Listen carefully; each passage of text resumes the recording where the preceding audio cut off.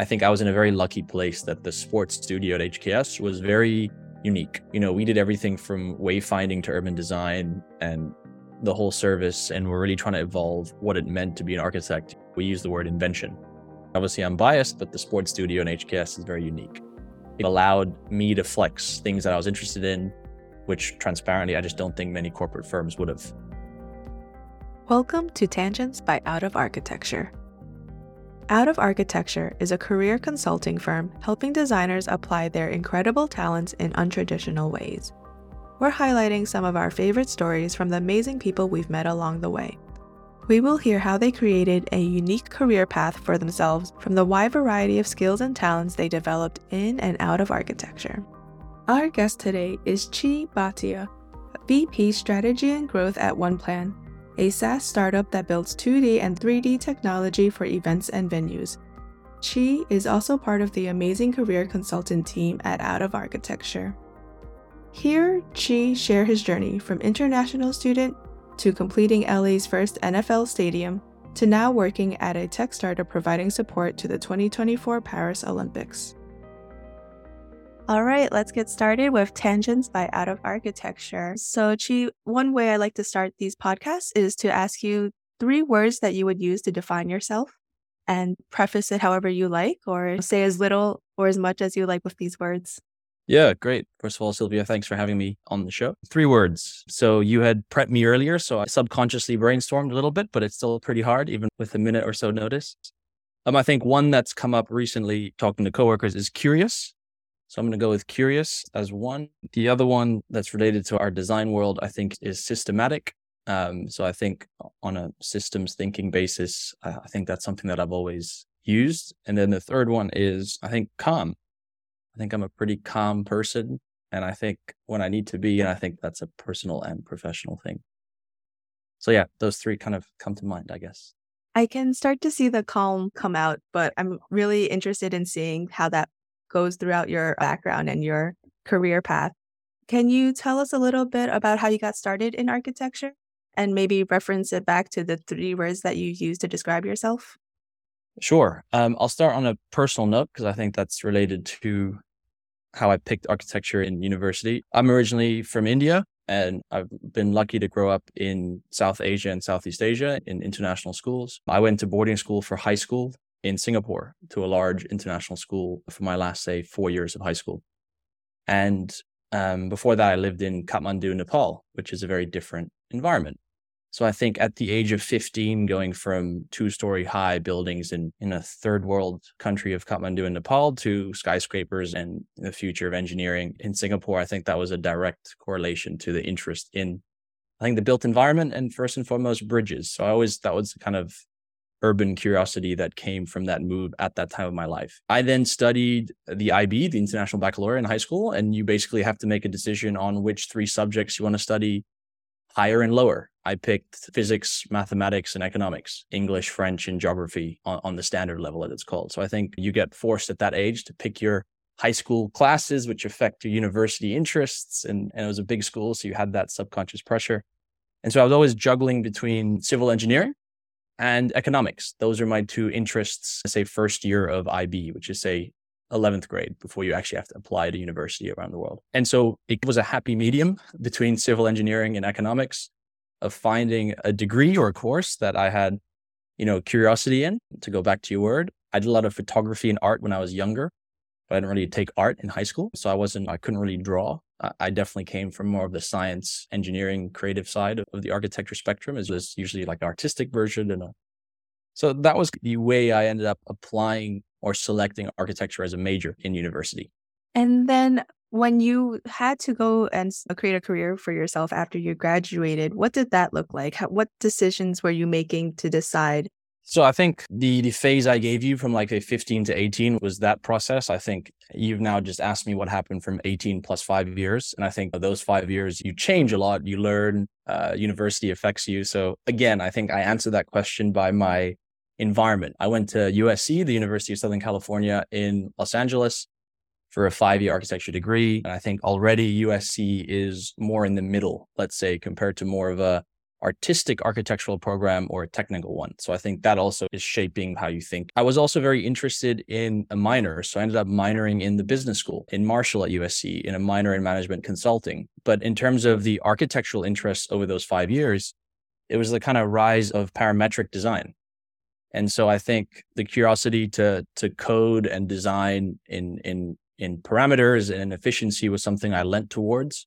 So that was one area of interest over the 5 years, combined with kind of urban growth as well. I think urban design was a curiosity in those 5 years, but I think you go through different interests in those 5 years as well. And I'm thinking back at that now, but those are the two types of architecture or types of specialty within architecture I really was more drawn to. Was the parametric side, computational design, as it's called, as well as urban. And I lent into more of the computational side in the last 2 years of university. And from your training, what did you take away with you to your professional career? Any strategies or like just ways of thinking that you really developed as a student that you honed in on as a professional? Yeah, so I think because I'd been lucky to live in many different cities and countries growing up, I took advantage of 2 different study abroad programs at USC. So I did 3 months in Shanghai and 6 months in Barcelona. And again, that wasn't direct interest in what I was doing then. It was to take advantage of being in different parts of the world and learning that side as well. So I think that's one answer to your question, is taking advantage of the environment I was in and the other externalities that it would give me. That was one area. The other was, I go back to context, like USC is a school that's in LA that has all the stereotypes of what LA has, right? It has the kind of entertainment, sporting, large infrastructure. LA was and continues to be a melting pot of a lot of experimental architecture. And I think SciArc, the school was growing there. Morphosis was a very prominent. Gary's there. So there's a bit more expression. It doesn't have that historical groundedness that, say, a lot of other US cities have. And I think that has a direct correlation on the type of design that's taught, the type of professors we met, the case studies we reviewed, the building. So it was still like I think it was a growing architectural environment also, which then created more of I'd say a diverse, multidisciplinary type of design that I was taught and we were taught in general, right? Because we just had more of a unique environment to learn from being there. So I think that was another factor. One thing that I ended up, just to go back to the question as well, in terms of what affected what I learned into what I took to practice, was trying to fuse another big passion of mine with design. And I think when you're in junior or senior year and you've done maybe one summer internship at a firm, small or large, big question comes up at that age is like, what kind of architecture do you like? So do you want to do a skyscraper? Do you want to do residential? Do you want to do mixed use? Do you want to do airports or stadiums? And I think that is often one of the first chances you have as an architect to lean into what interests you. And at the same time, what's directly correlated to that, which is I think a bit harsh, but true, is your software proficiency, or what software you like, or at what part in the design process you're interested in and what you're good at. Because that's how you get perceived as in your resume and portfolio. So if I look at those two things together, I was always interested in large megastructures. So that's large buildings that in my mind always had a mix of all those typologies I've described. So if you look at airports, stadiums, transport hubs, you're doing urban, you're looking at large people movers. So the user groups are very varied. You're looking at a very unique mix of hospitality, mixed use in one building. You're looking at very complex roof and facade systems. And I was very structurally pure, let's say, from a design interest. And I think the complex facade and roof systems were a big part of large buildings. So the way I approached it was, I really like big buildings because I can do all these different things, or so I thought as a 24-year-old. And then I'm a massive sports fan. I had interned at Gensler in Los Angeles over the summer between my 4th and 5th year. And again, just going back to the first question, what directly I took was when I filled out the form of what studio do you want to join? I'm a big sports fan. It was kind of like, well, if I'm staring at plans every day as an intern, might as well be a stadium or an airport.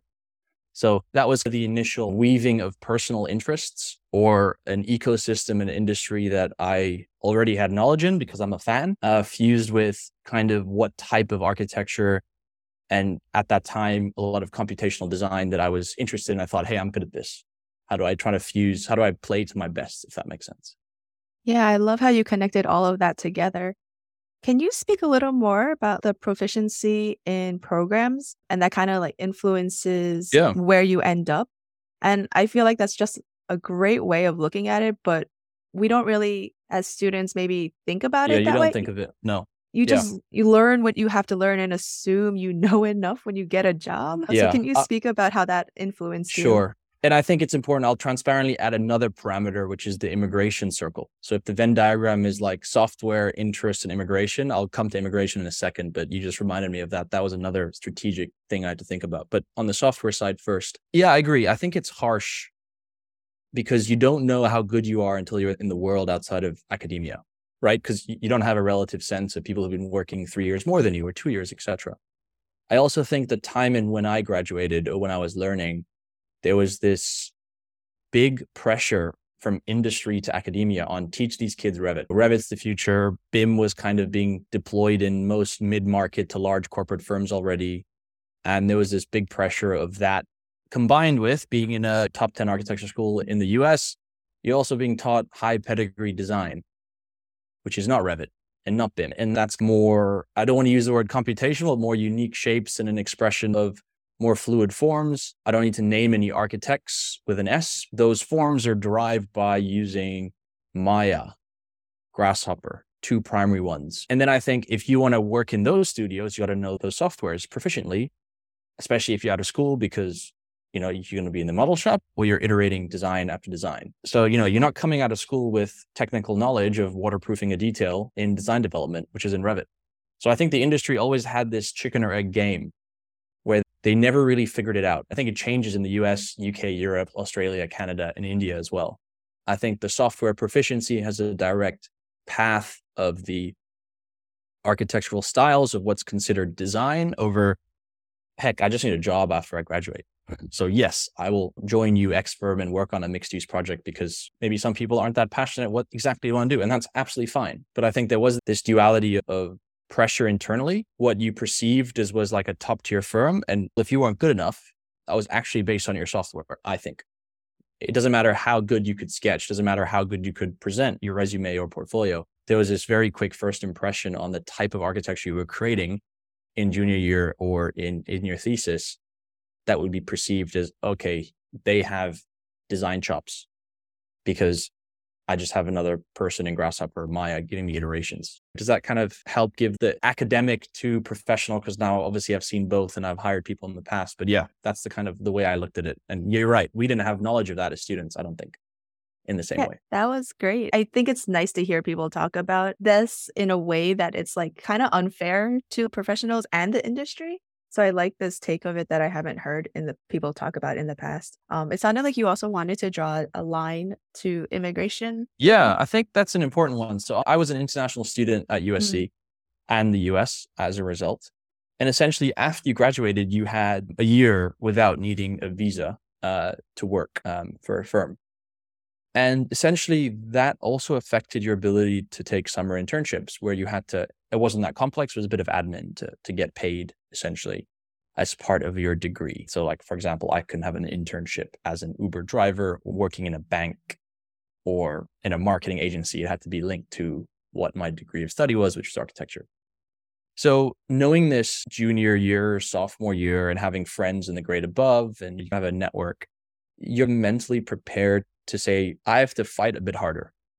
I have to have a better resume and portfolio than someone who might have the exact same skills because I am putting pressure on a firm to spend X $1,000s to put my name in a hat. So it's still a lottery, right? So I don't know how familiar you are with the traditional work permit route, but a firm spends X $1,000s to put your name in a hat. If you have an undergrad degree, it's roughly 30% chance.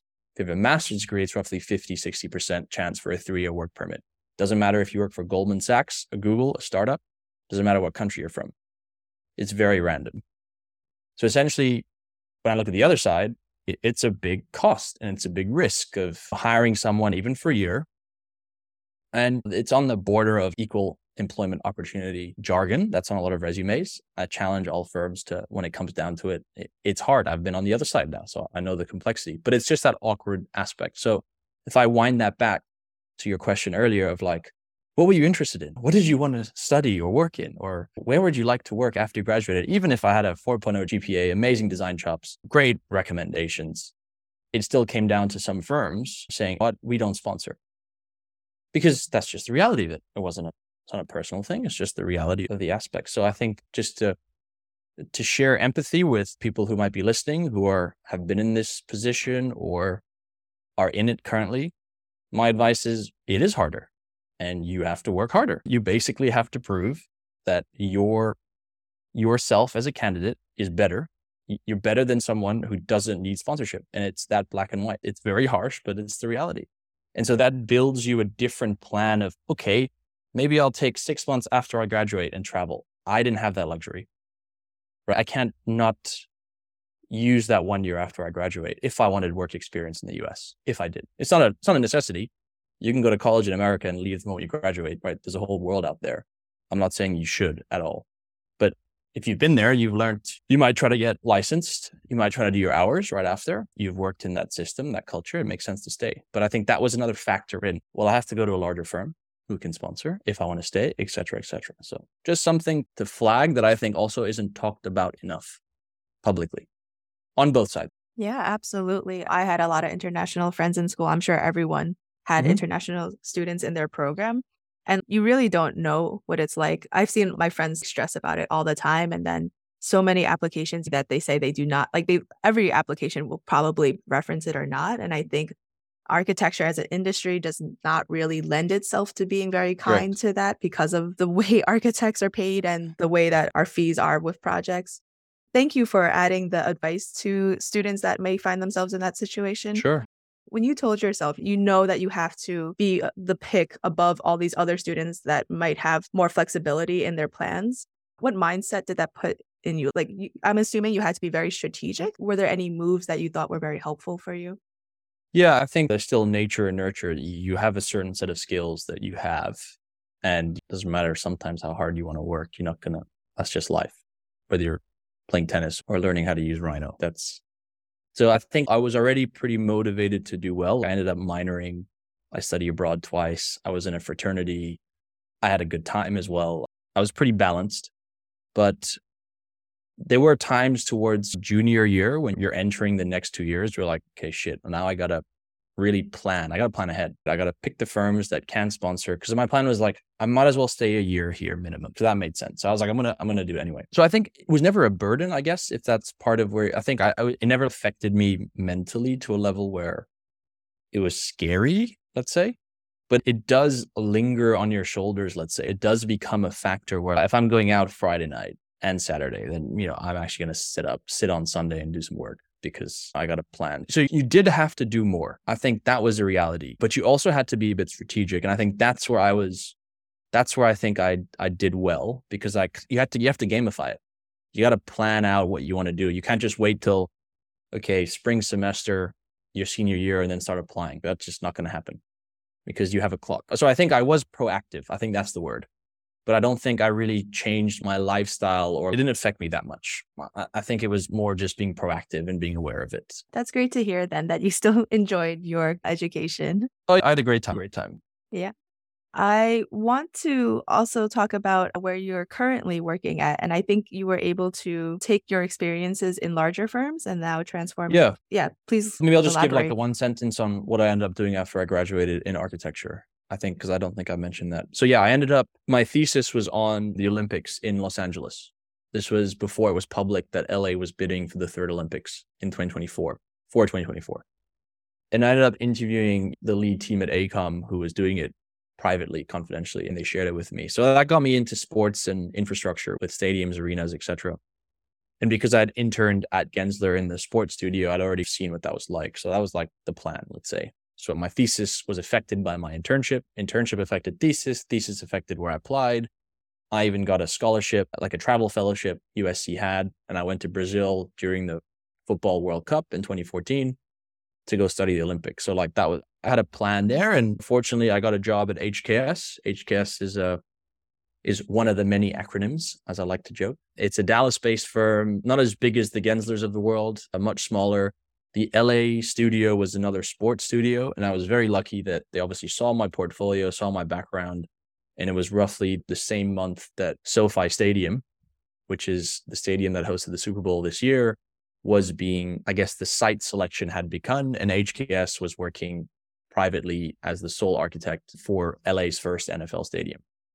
So I think that was just luck as well, right? That I come in and obviously done research on infrastructure in LA, and I managed to work on what ended up being the largest and most expensive sports district on the planet for 3 years straight. So that was a lot of luck, but that obviously was an amazing experience. So just to round up the story, I worked in the sports studio at HKS for almost 8 years, a year and a half in Los Angeles, and the rest in London, in our office here, with a lot of work with our Dallas headquarters and LA sports studio. My work in sports in a more architectural aspect was on the computational design side. So helping with the facade, roof systems with the structural engineers and the facade engineers, from concept, schematic to design development. And these stadiums are massive.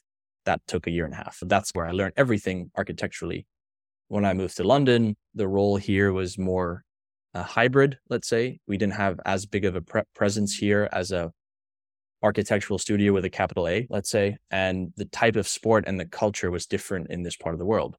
So you don't have $1 billion NFL stadiums in France, football paid for by private ownership. It doesn't work like that. So our approach here was actually doing more consulting. So think of it as advisory meets design. So we would help real estate owners of venues or the teams themselves figure out how to improve their asset, work on fan experience, and kind of mold together design ideas architecturally with how it affected their business operationally. So that was the kind of second phase of my career after pure architecture, but still design. And then the last phase was that we ended up building an internal venture arm. We were doing so much work with sports and entertainment arenas from small, medium, large, and so much knowledge at the time when technology in these venues was, I think, far superior than the bricks and mortar or the architecture. So here I'm talking audio, video, lighting, and systems control. And that's when immersive experiences were also skyrocketing pre-COVID, and the rise of esports and gaming was also happening. So me and a colleague helped lead like a technology focus of our group. That was what tools and technology we want to use as thinkers, designers, doers, strategists. So looking at Unreal Engine, computational tools, you name it, but also in the market, how can we place ourselves as not just architects, but inventors and thinkers and owners of our IP as we make these immersive environments. So that was my last pivot from architecture with a capital A, but working in an architecture firm with a venture arm of saying, hey, look, how do we enter the real estate world as a thinker, owner, developer, doer, and then hire HKS, so work with HKS as the architect as well in one holistic scenario. So that phase 3 transition is where I ended up now. So yeah, that was the kind of pivot. And then COVID happened. So I think when COVID affects a lot of how companies want to affect their growth or people leave. And so I think it was a good point for a change. So yeah, I moved into thinking about, okay, how do I take the skills I have? What am I interested in? And I think that's when I reached out through a contact. I spoke to the team at OOA as well, which was well-timed. It was in the time when I was looking at basically, do I take my job function, which was I was doing design strategy, and do I do it in a different industry? If I do it in a design consultancy, do I do it in a tech firm? Or do I take my industry knowledge, which is sports entertainment, and I go have a different job? So that was the kind of the two forks I looked at the time of talking to the team at Out of Architecture, as well as a few other friends, mentors in the space. I ended up joining a startup that's focused on event planning and digital twins, specifically in the environment I know, which is sports and events and stadiums and venues. So yeah, I lead product strategy and growth. It's a post-Series A British startup that has a 2D product that essentially takes Google Maps as a baseline canvas. So it's a B2B SaaS product on your web browser. And think of it as like taking AutoCAD, Google Maps, PowerPoint, and Dropbox into one simple user-friendly tool to map and plan any events. An event can be someone's wedding, or it could be the Paris Olympics, which is our biggest client. So currently, the Paris Olympics are using our 2D product for all 36 venues of all the overlays, logistics, data, and just spatial knowledge and understanding. The 3D product is the digital twin vertical, and that's taking architectural files of venues, so BIM assets, into Unreal Engine, which is an open source video game, and our technology allows us to host that on the cloud. So it's web streamed real-time rendered environments of venues, arenas for B2B use cases. So it's not for the fans, it's not the metaverse. If you're head of venue operations for Madison Square Garden, for example, how do you use this asset that your architect has on their servers, but you and your team can never touch because you don't know how to use BIM 360 or BIM file? So it's detangling the complexity of architectural assets in 2D and 3D and giving it to the end user in a more easy to use video game, if I were to really simplify it. But it's still early days, but yes, that is my new home now. That is all so cool. Do you love like being in this tech space rather than the capital A architecture type of environment? Yeah, so I don't think I could have liked it unless I'd done what I'd done already. So I think I love architecture. I love the architecture industry most of the time. I love that I studied architecture. I'm always going to be passionate about it. But I think there is this, I'm very comfortable saying I don't need to design a building. I'm helping my parents with their house in India right now, and that's probably more interesting right now than the largest stadium in LA that I worked on as one of 50 people who touched it. So I think it really depends, but I think it's going back to the first point I made on like, you asked me my question between the age of 15 and 18, it was X. Between 18 and 25, it was Y. So I think you just go through these different phases as you learn and think, and your brain evolves and your interests change. So I think I'm very happy with what I'm doing now in this space, but I couldn't have done this if I didn't have the knowledge bank and the experiences that got me here anyway. So I think it was more natural of a transition than something that I searched for transparently. But yeah, I think it's like more of an evolution. Maybe that's the word. Was there anything in particular that you were looking for when you wanted to transition or when you were at that fork in the road? I think there's a really simple, dumb version, and then there's like the more complex philosophical one that you spend hours thinking about in the shower, on walks, etc. Right? Like the simple, dumb one is I was working on the largest projects in the world, stadiums, airports. They're big, they're complex. The ownership of funds is even more complex. Their approval is complex. And so you as a designer thinker can only play a small role in that success in terms of getting it started and approved. And so I think after I'd worked on one, I was very privileged along with some other coworkers who our first job out of school was the biggest stadium on the planet. We were like sitting there thinking, oh, this is every job. And we had some colleagues who hadn't had a built stadium or arena for 10 years, 12 years. So I think we were very lucky because we came in and the first project we did got built. And so I think that's just the reality of the industry. And I think real estate in general just takes long. I think there's nothing wrong with that, but it's like it's a different level of intrinsic satisfaction on time. So I think because I'd done the longest first, I guess I got to a point, this is like my simple, dumb reaction, which is, you know what? I can't touch these projects or these ideas the same way because I'm only sitting here in the value chain of how it's perceived, and I'm not making decisions that truly affect the project's outcome in the same way that I thought I did as you grow more senior as well. So that was my first reaction, is I need to try something different where it's quicker. And the more philosophical kind of time-based decision, not the quick, simple one, was that I've always been more curious about many other things than just the built environment. And so I think I've always been curious, like, can I take what I know and build technology from it in a space that I know well? And I think that's also that's building out a new library, or if I say it's a toolkit, if I have a toolkit or a tool belt around me, I'm adding another tool to my belt, because I think I was always interested in building things, whether they're companies, buildings, apps. I think that was always more interesting to me than the actual outcome of the thing. Going back to what was my second word? Systematic. I wrote it down. Systematic. So yeah, I think it was, let's go try this because it's going to teach me a lot and round me out as a thinker, I guess. What is your current role now? And what does that look like? Some of the things that you do day to day? Sure. And I also heard you mention that, do you hire people as well? You were speaking that like you are on one side of that before and now you're on the other side. Yeah. So to answer your second question first, I had spent 8 years in an architecture firm. So yeah, I had run projects, run teams, dealt with clients, hired people. So I had done it more in that role in the traditional architectural space, but I'd also helped hire and think about what other interdisciplinary roles do we want in our firm as we built this hybrid design consulting data focused group. a bit like skunk work. So I think, yeah, that was my previous job within an architecture firm. And I think I was in a very lucky place that the sports studio at HKS was very unique. We did everything from wayfinding to urban design and the whole service. And we're really trying to evolve what it meant to be an architect. We use the word invention. So I have a lot of good colleagues, friends, and obviously I'm biased, but the sports studio in HKS is very unique. It allowed me to flex things that I was interested in, which transparently, I just don't think many corporate firms would have. Not just me, many other colleagues too, who were interested in architecture and X. And I think a factor of that was that the sports entertainment industry is unique as well.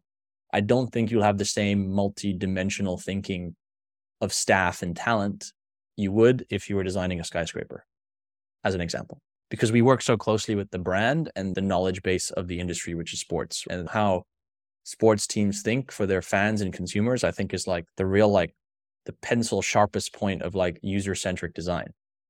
Like the people you're working with have more focus on the fan experience and your customer, again, compared to an airport or a hotel. Maybe hospitality is the closest, right? Because the guest experience is also really mapped out and figured out. But not many other typology of buildings, you're spending this much time obsessed about the end user. So yeah, just want to answer your first question on that. We are beginning to hire now, and I do have one or two people in my so-and-so team in my current role. But as a startup now, to answer your question, my role is that I joined as roughly employee number 20-ish, and then now we're roughly 40. But the size is more based on our Paris Olympic team because it's a dedicated team of 15, 20 people. We are ideally going to be raising some money end of this year, our Series B. And so we're going to go from startup to scale up, which basically means it's a very different environment. But yes, the role currently is, I'd say, cross-functional. So because I come from industry, a lot of startups will hire people who come from industry, right? Because then you have knowledge, connects, etc. So I'm one of those hires. I'm a VP, which we are 3 or 4 VPs under the C-suite, which is 4 of them. So I'd say 8 or 9 of us help our management of the company. And I think that's still learning for me is how you build a team to build a platform instead of servicing a client. So that's, I think, a different chain. My role is the closest with our CEO because it's strategy and growth. And so strategy is defined as product strategy. We build products. We build tools that users can utilize. And we're trying to build things that are convenient, that use cases make sense. And so my biggest focus is all the things I know about architectural files and architectural knowledge of venues and stadiums. That's one big piece that I help translate on a technology level. On a more intangible level, I've understood the operating models of these venues. I've understood how venues think and use floor plans. So I think on the more commercial level, it's helping our entire team think about, hey, how does this product apply for venue management? How can we actually use our tools to help NFL teams use it versus Premier League football teams? Because the culture is a bit different. Do we talk to the commercial guy, the operations guy or gal? What is the best route to market? So it's a real left brain, right brain hybrid role to support the CEO and the rest of the C-suite in taking our product into new territories, which is more of the growth role. So for example, in a very simple way, the product's focus was event planning. And so the way events are planned, even like a marathon, Sylvia, or the Olympics, it's very different to how venues use it on a daily, weekly basis on venue management. So just as one example, that's an area that I'm helping lead or try to figure out what is the best way to place this product into this world. So it's very functional, but I think by the end of this year, as we raise our next round and grow the team, it'll become more defined. But I've also learned a lot with friends who've worked for B2B SaaS businesses, a lot of research online on what exactly does growth mean. And as a strategic thinker, how can I help basically other teams do their job better? Because me and another colleague, we spent the most time across sales, marketing, customer success, product, and development. Those are, for example, our 6 verticals of the business. Very cool. And you can see how your background really influenced how you're able to do your role now, because you have like your hands in every part of it, the technology, the architecture, like understanding the user, and then also the master plan of it all. That's amazing. So that's been, again, a nice, convenient background the way I found the company and discussion with the CEO, who were great. And yeah, so it's been lucky as well. Yeah. You mentioned environment a lot throughout this conversation. I'm curious, did you guide that, or were you, it's kind of like chicken and egg. And I'm sure it's a little bit of both, that like you were influenced by your environment, but did you also seek out environments that you had an idea would benefit you or give you something you were looking for? Because you mentioned LA a lot and just how it was a Yeah, source I of inspiration. I definitely think so. I think, let's say 18 plus, I could control more of, right? Yeah. So when I had decisions on universities in America and the UK for architecture, LA was definitely something that I pushed with the decision that I made with my parents, obviously. The reason was that USC had very good engineering, film, and business schools. And so if I didn't like architecture, I knew I had, another good top 10, top 15 schools in the country that I could transfer into. The second reason was that USC had the highest percentage of international students out of any US college the 2 or 3 years I was there. And the third one was LA is still probably the most diverse ethnic and cultural city in the US. I mean that from diverse American, Armenian American, Korean American, you name it, down to just international students as well. And so that was an important factor in my decision collectively with my parents to be in an environment that I also felt comfortable, I could learn a lot and feel more at home. And the last one, very simply, because weather makes you happy, is the weather. I think that's something that people forget about when you have to go somewhere new, live a new life. But yeah, I completely agree. LA taught me a lot. I wasn't the biggest fan when I was 18. When I first got there, it's very big. It's overwhelming. I didn't have a car then. I couldn't drive. I could drive, but I didn't have a car because everything's campus based. But I always use the analogy that LA is a bit like a video game where you have a map, and as you explore, the map opens up. I think that's always an analogy because it's so big and overwhelming and you can't really understand it unless you've been there long enough. But every year it grew on me, and it's one of my favorite cities. I have a lot of friends there. My old colleagues and boss used to be there. I used to go very often. Yeah, I'd live there again one day. Let's see. Yeah. It sounds like you're very much an international person, so I'm sure you'll spend more time there in the Yeah, future. the irony is that the last 6 years being in London and building a home here, it's the opposite now. Now I want to stay in one place because I've been around a lot. Yeah. Gotcha. How would you describe an architect in your own words now from your very diverse experience of how that can be? That is a dangerous question. You can go so many different ways in a fun way. Okay, how do I describe an architect? With all the knowledge I have now, that's the question. I'll say a few sentences. So one is, I think I'm going to add design industry person along with this point. So an architect, anyone who studied a type of design, maybe a more tangible design. So I'm going to say industrial design as well. I love visual designers as well, but I think it's a different thing. So I think in general, they're amazing interdisciplinary and multidisciplinary thinkers. And I think it's a very that's like one statement. The second statement is a very underrated profession publicly. So I think those two things go hand in hand, right? Because you get taught tangible and intangible skills, because you could actually do so much and have that arsenal of, I go back to my tool belt analogy, just from a 3-year course or 4-year or 5-year course. I think it's very underrated as a systematic thinker, as a problem solver. So those are my two main reactions. The other one I think is, on a more like future looking standpoint, is that I think the industry is changing, and I think there's more respect to the profession over time as well. So I think my kind of optimism is, when I say, what do I consider an architect? I actually think it's a thinker. It's a real problem solver of society, physically, digitally, virtually. I'm loving the positive reinforcement around metaverse architect, even if I don't really believe in the metaverse transparently, or the hype around it. It's just a really nice example of, suddenly for these virtual worlds, the world is so thankful that the world has architects who designs the physical worlds. So I think it's an ironic point I'm making, but it's just another moment that I think hopefully there's more awareness across industry that there's a lot of value that could be deployed by what it means to be an architect. Yeah, I 100% agree. Thank you so much for your time and all of your responses to these questions. I really enjoyed just hearing and getting to know more about you. No, thank you, Sylvia. It was a pleasure. Hey everyone, it's Aaron from Out of Architecture. If you find these stories inspiring and are looking for guidance, clarity, or just need someone to talk to about where you are in your career, please know that we offer 30-minute consultations to talk about what may be next for you. If you're interested, head to outofarchitecture.com/scheduling to book some time with us. Hey everyone, it's Jake from Out of Architecture. We love hearing your stories, but we know there's more out there that we've still yet to experience.